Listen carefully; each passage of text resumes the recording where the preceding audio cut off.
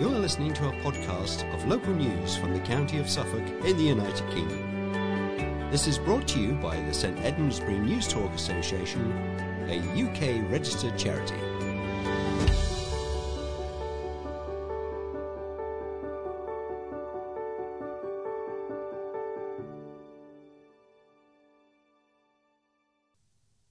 Hello, and welcome to the 1910th edition of St Edmundsbury News Talk for the 5th of January 2023. The editor of this edition is Claire Mellor, the producer is Pat Needham, and your readers are Christian Jenner and David Palmer.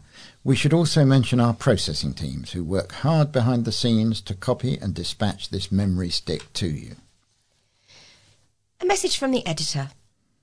This week's edition is a mixed bag of editor's picks. There is not much news from our locality, which isn't really national news. The cost of living crisis, strikes and so on. Council meetings have taken a break and we all know what the weather has been like. I have included reviews from their major stories from 2022 from both the East Anglian Daily Times and the Bury Free Press. How easily we forget. And we have an exclusive long-read article from well-known local historian and town guide Martin Taylor. In future editions, perhaps once a month, we are considering including audiobook recommendations from Suffolk libraries. Please let the team at News Talk know if you would like us to include this feature. In the interim, I recommend The Marriage Contract by Maggie O'Farrell. The story is set in 16th century Florence, and her descriptions of the people and the scenery, as well as the dramatic events, is spellbinding. I was there. Now let's have some headlines, and the first is Shocking Cost of Play Park Vandalism. Talks set to bring about major change at complexes. Heroes saluted in New Year honours. Citizens' advice facing massive demand for help. Vandalism at children's play parks has cost West Suffolk Council close to £20,000 to resolve over the last 4 years, it can be revealed. A Freedom of Information request by the Bury Free Press also disclosed that St James Park off Tassel Road on Moreton Hall, Bury St Edmunds, is set for a complete makeover in the next financial year after play equipment was set on fire in April 2021. The damaged play equipment was removed and has not yet been replaced, as West Suffolk Council deemed it sensible to wait and replace all the equipment on site in one go, rather than deal with it in a piecemeal way. A council spokesperson confirmed the makeover would be an investment of £60,000 from developer funding from Taylor Wimpey's Lark Grange. The total cost to the council for reinstating vandalised play equipment was £19,047 from 2019-20 up until November this year, which does not include where repairs are incorporated as part of planned refurbishment programmes. The biggest single cost of all 24 incidents was £12,000, which was to replace equipment at the Tayfen Meadows play area following an arson attack in January 2019. The area had only been upgraded the previous summer following public consultation. Moreton Hall councillor Peter Thompson, Mayor of Bury St Edmunds, said the vandalism was frustrating as they worked hard to make the area better and encourage family well-being. And after COVID, it's very important people get together and get back to normal a little bit, and outdoor public spaces are a very important part of that, he said. If you think about it, whoever the perpetrator of the vandalism is, it's effectively going and picking on toddlers. It's the same equivalent of going and taking a toy out of a baby's hand. Residents of 3 housing complexes in Newmarket could see major improvement work starting next year. These could include a new children's play area and community hub at Icewell Hill, using some of the land currently occupied by garages. Another possibility would be a newly created meeting square with seating. The proposals are the result of 2 years of consultation by Housing Association Flagship, including a meeting with residents, councillors and lighting experts in March after concerns were raised about security, lighting and the lack of parking for residents at Icewell Hill. The meeting was organised by town councillors Kevin Yarrow and Michael Anderson, after which Flagship's Regeneration Project Officer Georgie Holmes said in her report to the Town Council, "We know that there are concerns about lighting across the estate, especially the impact it has on safety, security and antisocial behaviour. The association has since been working with lighting experts, Light Follows Behaviour, to pilot a new lighting scheme on the estate. Work began last month and Flagship hopes to officially launch the scheme early next year. During the consultation, more than 400 people responded, giving 2,600 answers. With only 3% of residents being happy with the state of the on-site garages, many of which were empty and had become a hotspot for antisocial behaviour, Flagship demolished one of the rows, which has provided more much-needed parking space. Since 2020, we've been speaking to residents and the wider town to understand more about their community, said James Payne, Flagship's Director of Regeneration. We've heard many positives about living at Icewell Hill and Churchill Court, and a number of concerns too. We want to continue to shape solutions and improvements which will benefit the whole community." Community stalwarts thrilled. People who've dedicated years to helping others in their communities are today saluted by the King in the New Year's honours. Among those recognised are lifeboatman Edwin Luckin, who has helped to save lives for 6 decades, a semi-retired butcher, long-serving councillors, and David and Ruth Southgate, who have tirelessly supported others. Nationally, England football's Lionesses command the pride of their country in a list which also sees Queen guitarist Brian May and artist Grayson Perry knighted. One example, the highly respected vice chairman of an independent charity that runs Suffolk's library service has been honoured with a British Empire Medal. Suffolk Library's vice chair Sylvia Knights has been recognised in the New Year's honours list. Mrs. Knights, from Bungay, is to receive the Order of the British Empire, the BEM, honour for services to public libraries. Having been a director of Suffolk Libraries since its creation in 2012, the independent charity was launched to run the county's library service and make Suffolk a better place to live.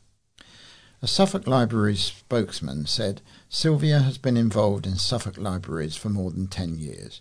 She was instrumental in setting up the Friends of Bungay Library, where she remains a trustee, and is very active in both the group's activities." Bruce Leake, Chief Executive of Suffolk Libraries, said, "Her many years of voluntary service and passion for the library service has made her a brilliant advocate for Suffolk Libraries, and she's played a vital role in our success and the impact we make in so many of our communities." Citizens Advice West Suffolk is preparing for a surge in demand as a result of the festive season and the increasing cost of living. The organisation's chief officer, Carol Eagles, said the branch was struggling to keep up with the demand for its services. "We need more volunteers and we need more people to answer the phone," she said. "This is the first time in 13 years I have been worried about how to meet demand. This time of year is hard. There is a lot of guilt attached to Christmas for parents." During the 6-week period from November the 7th to December the 16th, the branch helped 1,013 clients, compared to 804 in 2021 between November the 8th and December the 17th, a 26% increase. During those 6 weeks, it handled 3,978 issues, benefits, debt, housing, etc., compared to 2,584 in 2021, a 54% increase, and 4,170 phone calls, emails, letters, etc., a 50% increase on 2,784 in the same 6-week period in 2021.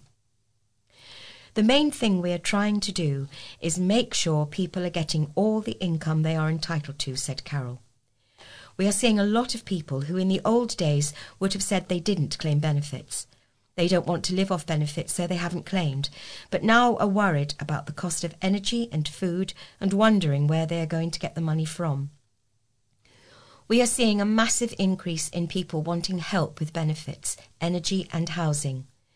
We try to see where people can save money or where they can cut costs. We try to plug the gap between income and expenditure. West Suffolk Council has decided to enhance the council tax support scheme.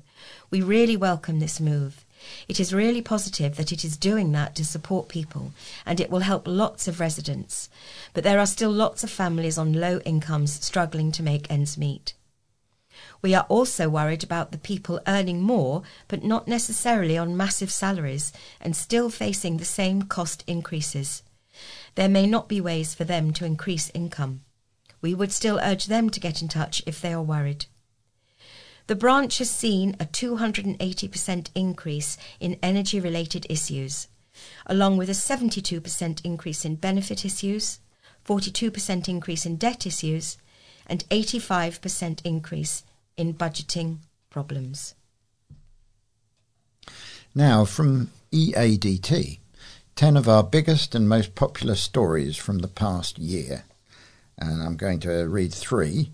Wow, what a year 2022 has been for Suffolk. From unexploded bombs to an EastEnders legend arrested outside a nightclub, there really has been a bit of everything. Here are just some of our biggest and most read stories of the past year. Number 1. Suffolk superstar Ed Sheeran puts on an impromptu gig outside Ipswich Town Hall. Global megastar Ed Sheeran put on a surprise gig in Ipswich Town Centre on October the 7th. Hundreds of people were gobsmacked when the Framlingham-based singer-songwriter suddenly started singing on the steps of the Town Hall in the Cornhill. During the gig, Sheeran sang Perfect, Castle on the Hill, Bad Habits and Shivers.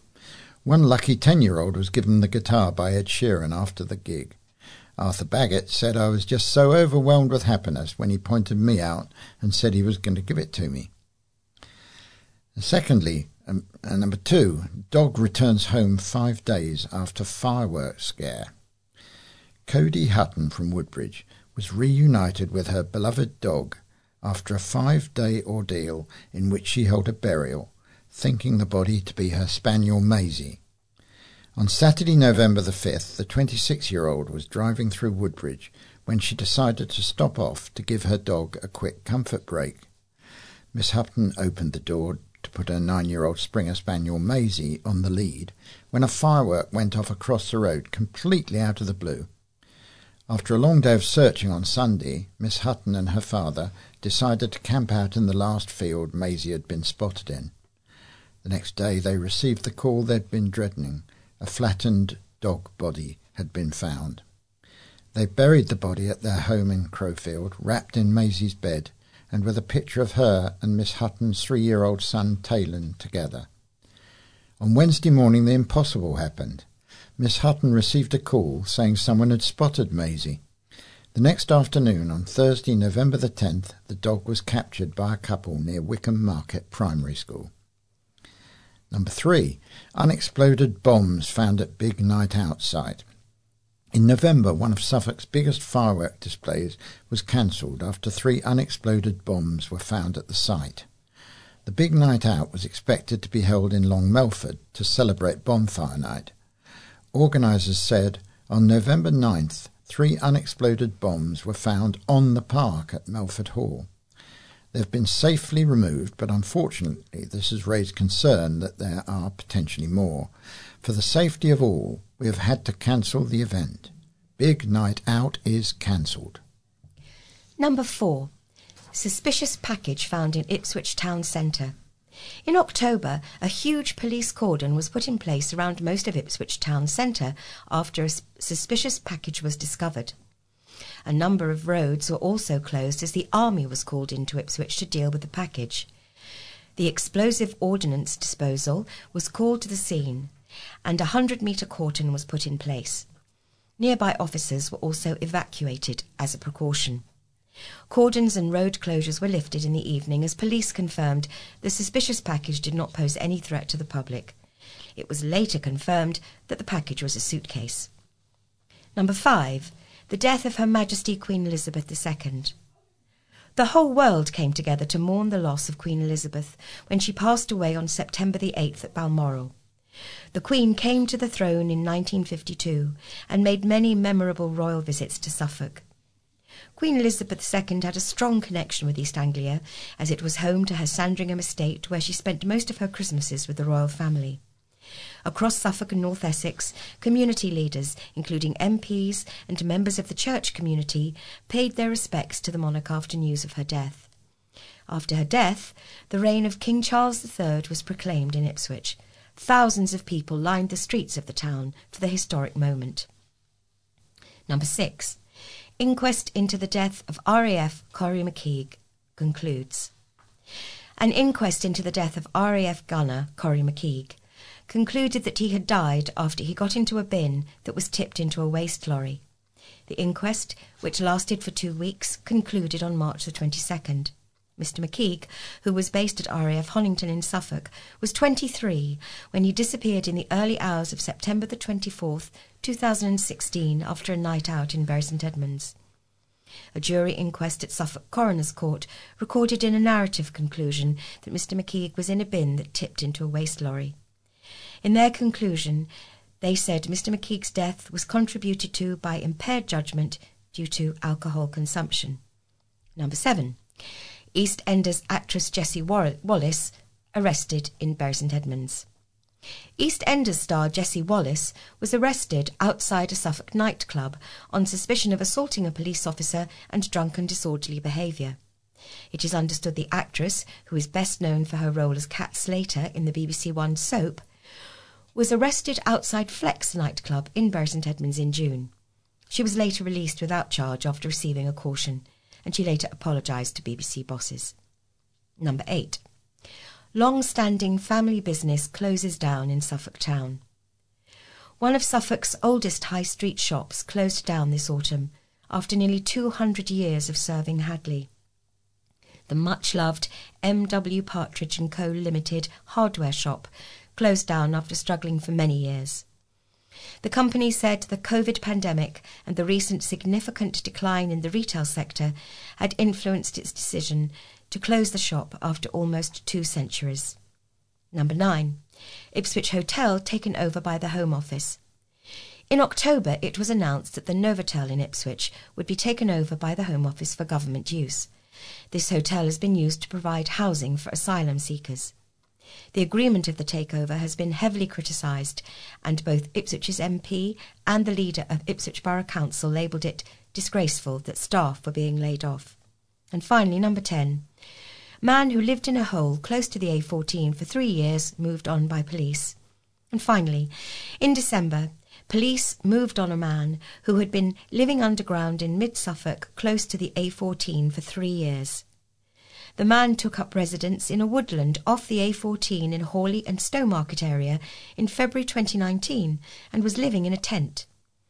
According to Suffolk Police, action was taken this week due to ongoing reports of antisocial behaviour and criminal activity in the area. The woodland has now been returned to public use, with the hole being filled in and land cleared. Now 3 points from the Bury Free Press review of the year, from January to June. Well, I'll start with 3 and then there'll be some more. January. The year's first front page saw anger aimed at the management of West Suffolk Hospital after a 77-year-old woman was left outside its A&E department on a cold night for more than an hour to be triaged. Next, Bury St Edmunds Market saw one of its familiar faces leave his pitch for the last time. Darren Old's card stall, which he'd owned since 2002, was on Cornhill. And thirdly, World War II veteran Norman Gregory from Cockfield celebrated his 100th birthday by cycling to meet fellow villagers to have a specially made birthday cake. February. First one, planning permission for a cinema in the basement of the empty Debenhams department store was granted.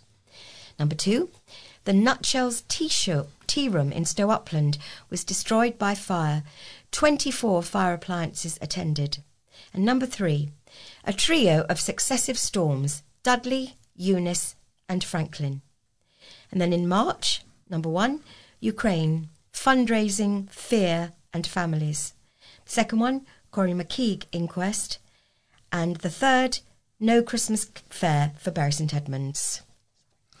Then April.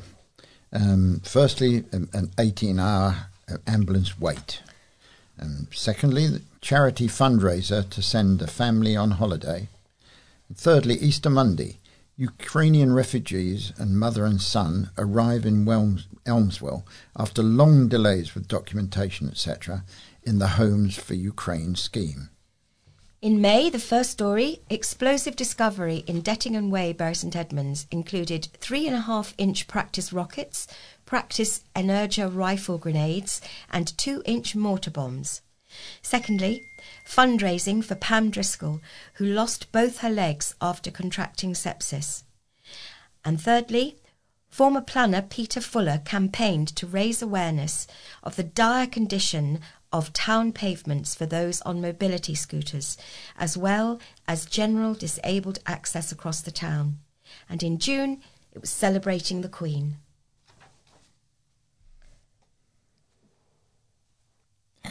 An exclusive article for News Talk from Martin Taylor. Bury St Edmunds, not just any old town. Here's some information on the origins. Bury St Edmunds was formerly Bo Derricksworth, an Anglo-Saxon settlement. A large abbey was built to house the body of King Edmund, martyred in 869. This abbey brought tremendous wealth and prestige to the town, although there was some resentment by the townspeople, as it owned, collected rents and taxed the town for over 500 years until the dissolution in 1539. The abbey was given an area of land approximately 1 mile by 1 mile from the shrine of St Edmund by the West Saxon king, also King Edmund, in 945.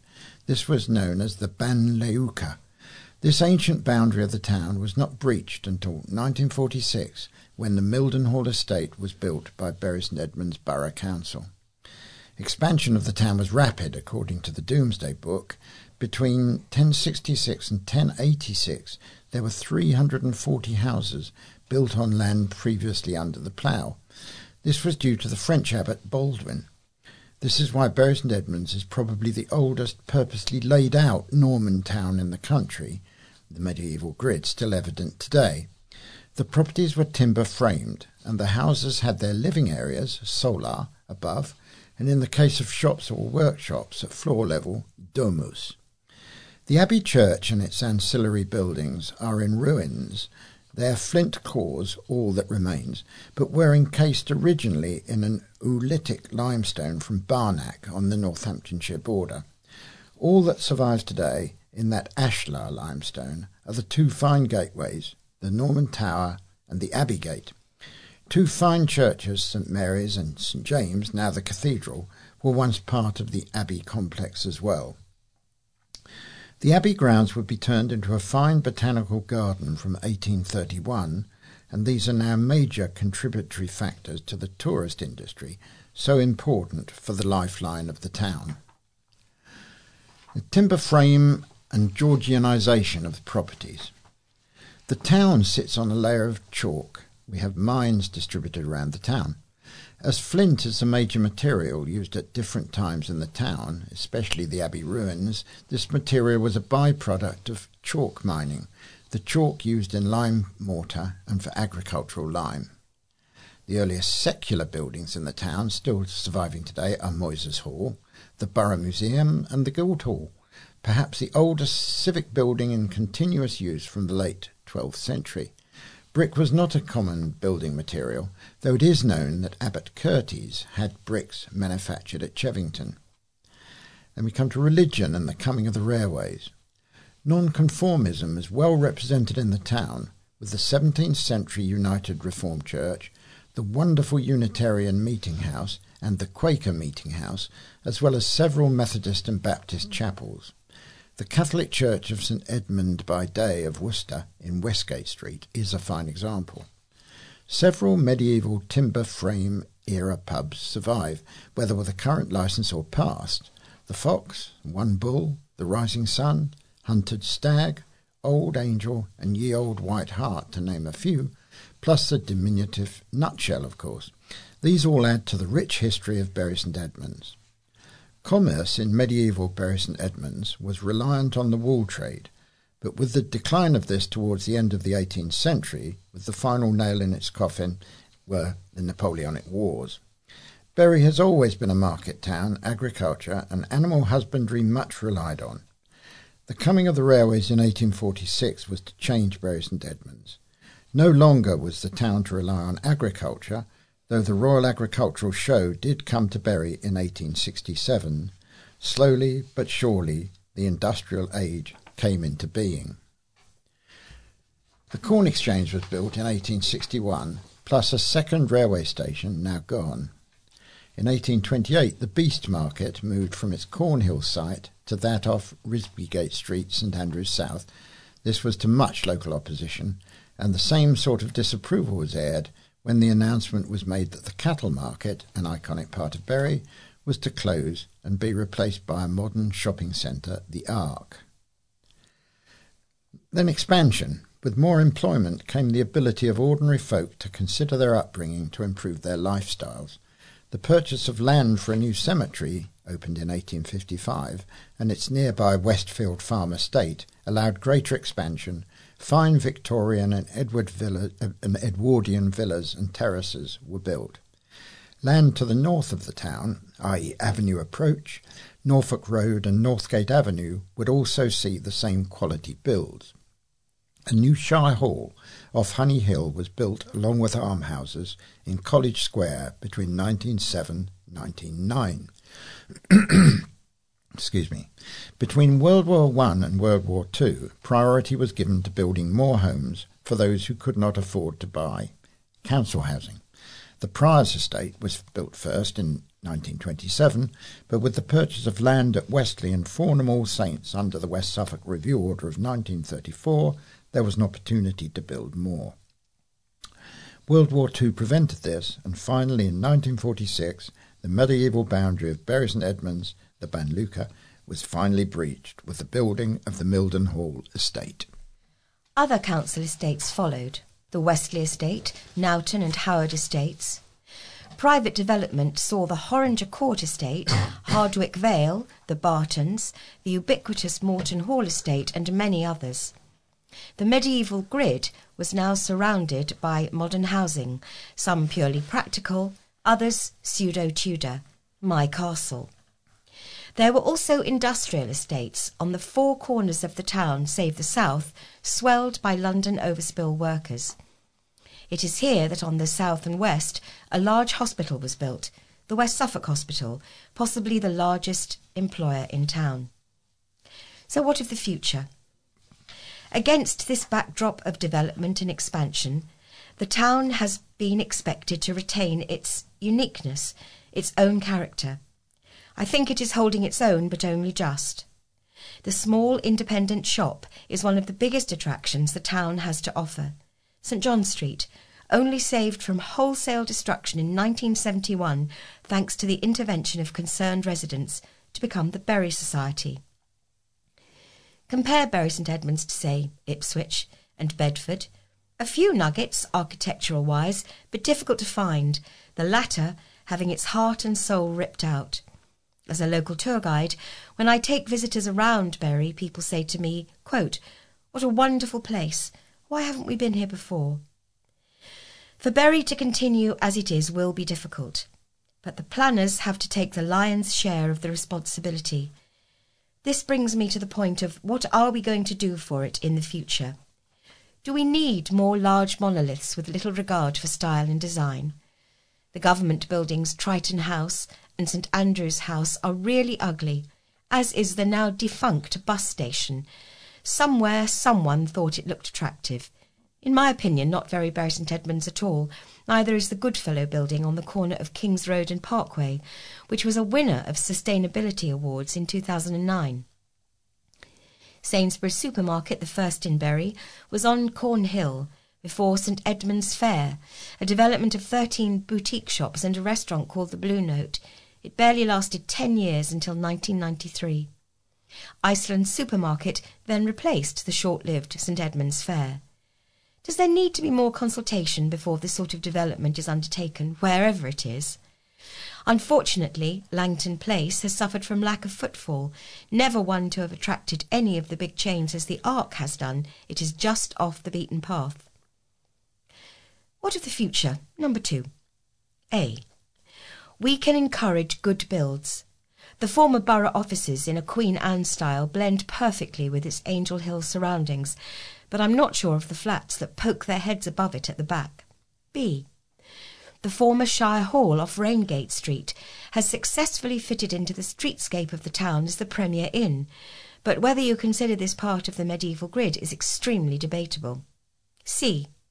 The post office problem has finally been solved with an imaginative design. However, the rear onto St Andrew Street South still needs to be addressed. The various developments around the Sancton Wood designed Northgate Station do no real favours to one of the top 100 Victorian stations in the country. On arrival, it does need severe consideration to an overhaul. Hopefully, this will be coming soon. E. Cornhill Walk was built on the site of the wonderful Odeon Art Deco cinema, demolished in 1983. It survived a Grade 2 listing for just 4 months in 1981, but was then delisted. The problem was, once you entered the mall, you could only turn around and come back out. The Ark, as we have seen, finally killed it off with national chains. The design of a new build here ought to come away from its solidity. F. The town's road system is under pressure. A new development at Cornhill Walk will be exacerbated by more vehicles, HGVs delivering at all hours, the access debatable to say the least. Do not forget, Looms Lane was widened in the early 1960s, properties demolished to enable the town to have better access. We must not let this happen again for the sake of progress. G. With COVID-19 problems, the need for more retail units, I think, will not be required. There will be vacant shops. And to be perfectly honest, is there a real need for more flats? There will be more coming, and they're going to have a major impact on the community. And the editor asks, solutions on a postcard, please. Now, let's have some letters. The first one, Give Hope join the organ donor register. And that's from Anthony Clarkson, from the Director of Organ and Tissue Donation and Transplantation, NHS Blood and Transplant Department. More than 6,800 people in the UK are spending the festive season waiting for an organ transplant. Over 220 of these patients are children. These mums, dads, wives, husbands, partners, daughters, sons can only be saved by someone giving them the greatest gift, the gift of life. At a time of giving resolutions to do good, let people know you want to save lives. Signing up to be an organ donor is quick and easy and makes it easier for families if they know what you want. Give hope to the thousands of people and hundreds of children on the transplant waiting list and join the NHS Organ Donor Register at www.organdonation.nhs.uk. Please tell your family about your decision so that they know what you want. Then another letter. Used stamps can raise vital funds. And this is from Laura Toop of the Kidney Care UK organisation. And she writes, every year more than 900 million Christmas cards are sent in the UK. And if your readers save their stamps, Kidney Care UK, the UK's leading kidney patient support charity, can turn them into cash donations. Every year we receive around 250 kilos of stamps, which generates around £9,000 to support thousands of kidney patients across the UK. Around 6% of the UK adult population have chronic kidney disease, the equivalent to 1 in every 16 people in your area who could benefit from our support.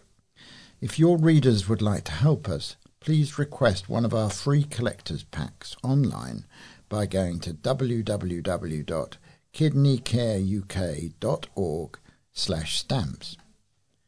Kidney patients are disproportionately affected by the cost of living crisis.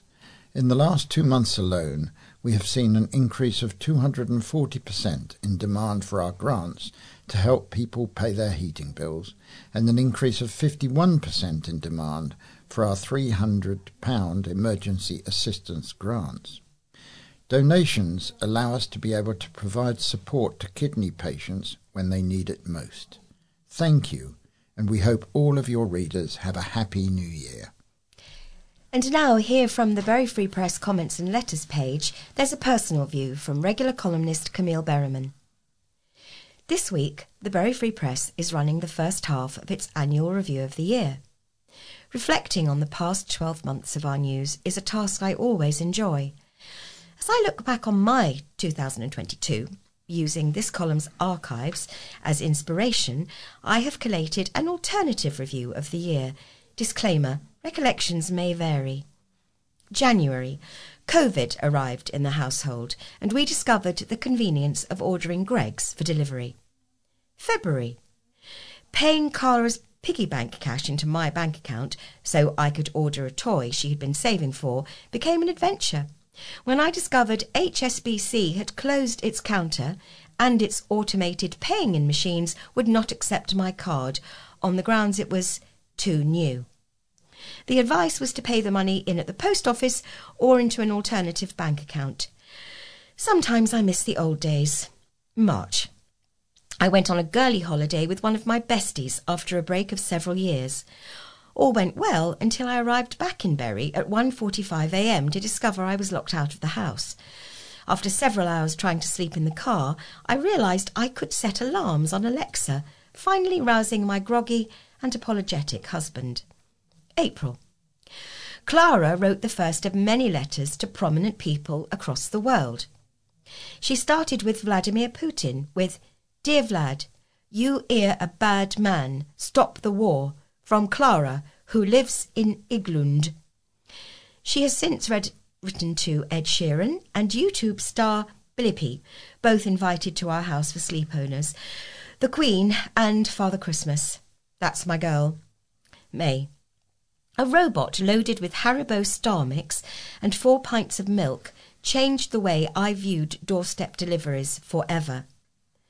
On a visit to friends in Newport Pagnell, we learned about automated bots making deliveries from the local co-op. One was duly ordered and dispatched. I wish I had footage of my expression and Clara's when our robot arrived. June. Clara asked me to take her on a trip to use a phone in a box in her latest successful effort, making me feel positively ancient as we discussed life in the 1980s when things really began. July. It was really hot. August. It was still really hot with some big thunderstorms. September. Despite the heat, I, along with many others, started to worry about the choice between heating and eating this winter. October. It must have been a quiet month, as my only memory of note is of trying to put on Clara's tights instead of my own. November. Well, hello, Theatre Royal. I returned to the stage in Hello, Dolly. December. It was really cold. And I seem to have spent most of this month either ill, looking after a sick Clara, working from home due to my husband's COVID-positive status, or succumbing to the virus myself. But after proclaiming back in January that I was starting the year full of positivity, I have to conclude, 2022, you were a beauty. Let's see what 2023 has in store. In the weekend edition of the East Anglian Daily Times on the 31st of December 2022, this list caught Claire, the editor's eye. It was not a list of fatuous advice. It's kind and interesting. And she's chosen a baker's dozen of favourites to share with our listeners. In fact, this comes from 45 small ways to make life feel better, where Stacey Briggs shows how you can improve your day-to-day life by taking smaller steps instead of abandoning unrealistic New Year resolutions after just a few weeks. So we'll start with the first one. Mother Teresa once said, "Not all of us can do great things, but we can do small things." With the advent of New Year, many of us find ourselves programmed to think about big life changes which will benefit our health, wealth and happiness. But the majority of us will have abandoned our resolutions within 1 to 6 weeks of starting, despite our very best intentions. While you might have big ideas about how you'd like to change your life, the truth is that smaller, more sustainable actions can help you improve day-to-day life, building up to make a healthier, happier you. We'd all like quick and easy ways to improve our physical and mental well-being, and so here are some ideas that can help to make the big difference, from ways to feel healthier to ways to make life a little happier, and a few tips and hints to help you along the way. So, early morning walking. Natural light, especially in the darker months, can help to improve your mood, fitness, cardiac health, circulation and posture. It can help prevent weight gain and create less stress on joints and therefore reduce pain. The early morning element has been proven to help your sleep, giving you a longer and deeper sleep. 30 minutes a day is optimal, but even 10 minutes will make a difference. Then, eat a square of dark chocolate every day. It has to be at least 70% cocoa content. It can help reduce cravings for junk food and sweets and help to suppress the levels of the hormone that controls your hunger. Worth a try. How about this one? Drink more water. You knew it would be here somewhere. Try to drink at least 8 large glasses a day. It can help detox your digestive system, maintain your blood pressure, and increase endurance during exercise. Then clear out your bag or backpack. Avoid carrying bags which weigh more than 10% of your body weight. This will reduce neck, back and shoulder pain. Now also check out your pillow. Bad sleep posture can account for aches and pains during waking hours. On your side if possible, make sure your pillow is firm and consider using a body pillow to hug with your upper arm and upper knee over it to support your weight. Then get out into nature. Just 5 minutes a day in nature, in a park, in a wood, in the countryside, has been proven to dramatically improve mood and self-esteem, according to the Journal of Positive Psychology. And here's my first one. If it's practical, take a quick cat nap. A short nap in the mid-afternoon can boost your job performance, your memory, lift your mood, make you more alert and ease stress. A nap as short as 10 minutes can be beneficial, but aim to keep naps less than 10 minutes long so you don't awaken feeling groggy. Next, just breathe. Controlling the breath can change our heart rate and lower blood pressure, stress levels and anxiety. Try the 4-4-6 technique. Breathe in through the nose for a count of 4. Hold for a count of 4. And breathe out slowly through your mouth for a count of 6. Now here's another one. Book that doctor's appointment. No, you're not bothering them. Yes, you really should get whatever is worrying you checked out. And again, if you put something down temporarily, say it out loud so you don't forget where you've put it. I've just put my keys on the kitchen counter. You may feel silly, but you're creating a memory which will make it easier to find your missing item before panic sets in. This can also work for switching off gas burners or locking doors. And here's another one. Try listening to some classical music. It has been proven by German researchers that it can help lower blood pressure and heart rates, help you get in tune with your emotions, help you sleep better, can sharpen your ability to retain information, relieve anxiety, and help build social relationships. Even better, you can listen to it for free on the radio. And now here's one that our editor has ringed, which is exceptionally sensible. Always leave your keys in the same place at home. Always. And now, here's the last one. Floss your teeth every night. It will save you so much pain and cash. There's no prizes for knowing which will be easiest for Claire to follow. Number 2, eat a square of dark chocolate every day. Well, we're coming to the end of this edition of St Edmundsbury News Talk. It's shorter than usual due to the festive period, etc., and a shortage of real news, but I hope you've been interested in what you've heard. If you have any comments about the memory stick or difficulty playing it, please use the phone number on the pink sheet which you've been given, or put a note in the pouch when you return the memory stick to us. We'd like to acknowledge our appreciation to the Bury Free Press, East Anglian Daily Times, Haverhill Echo and Newmarket Journal, from whose pages most of our items have been taken. And there's a little reminder here about Claire's book recommendation, which you've already heard about, The Marriage Contract by Maggie O'Farrell. The Marriage Contract, I think that is. Okay, so News Talk will be back again next week. So from Christian and David, Happy New Year to all our listeners.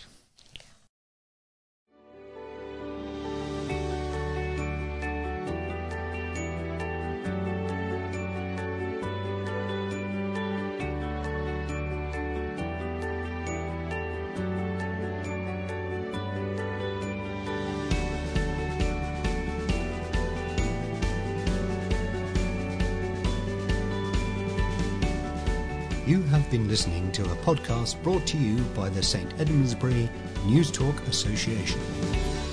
You can view more information about News Talk on our website at www.stedmundsburynewstalk.org.uk. The music in this podcast was provided under Creative Commons license by Scott Holmes.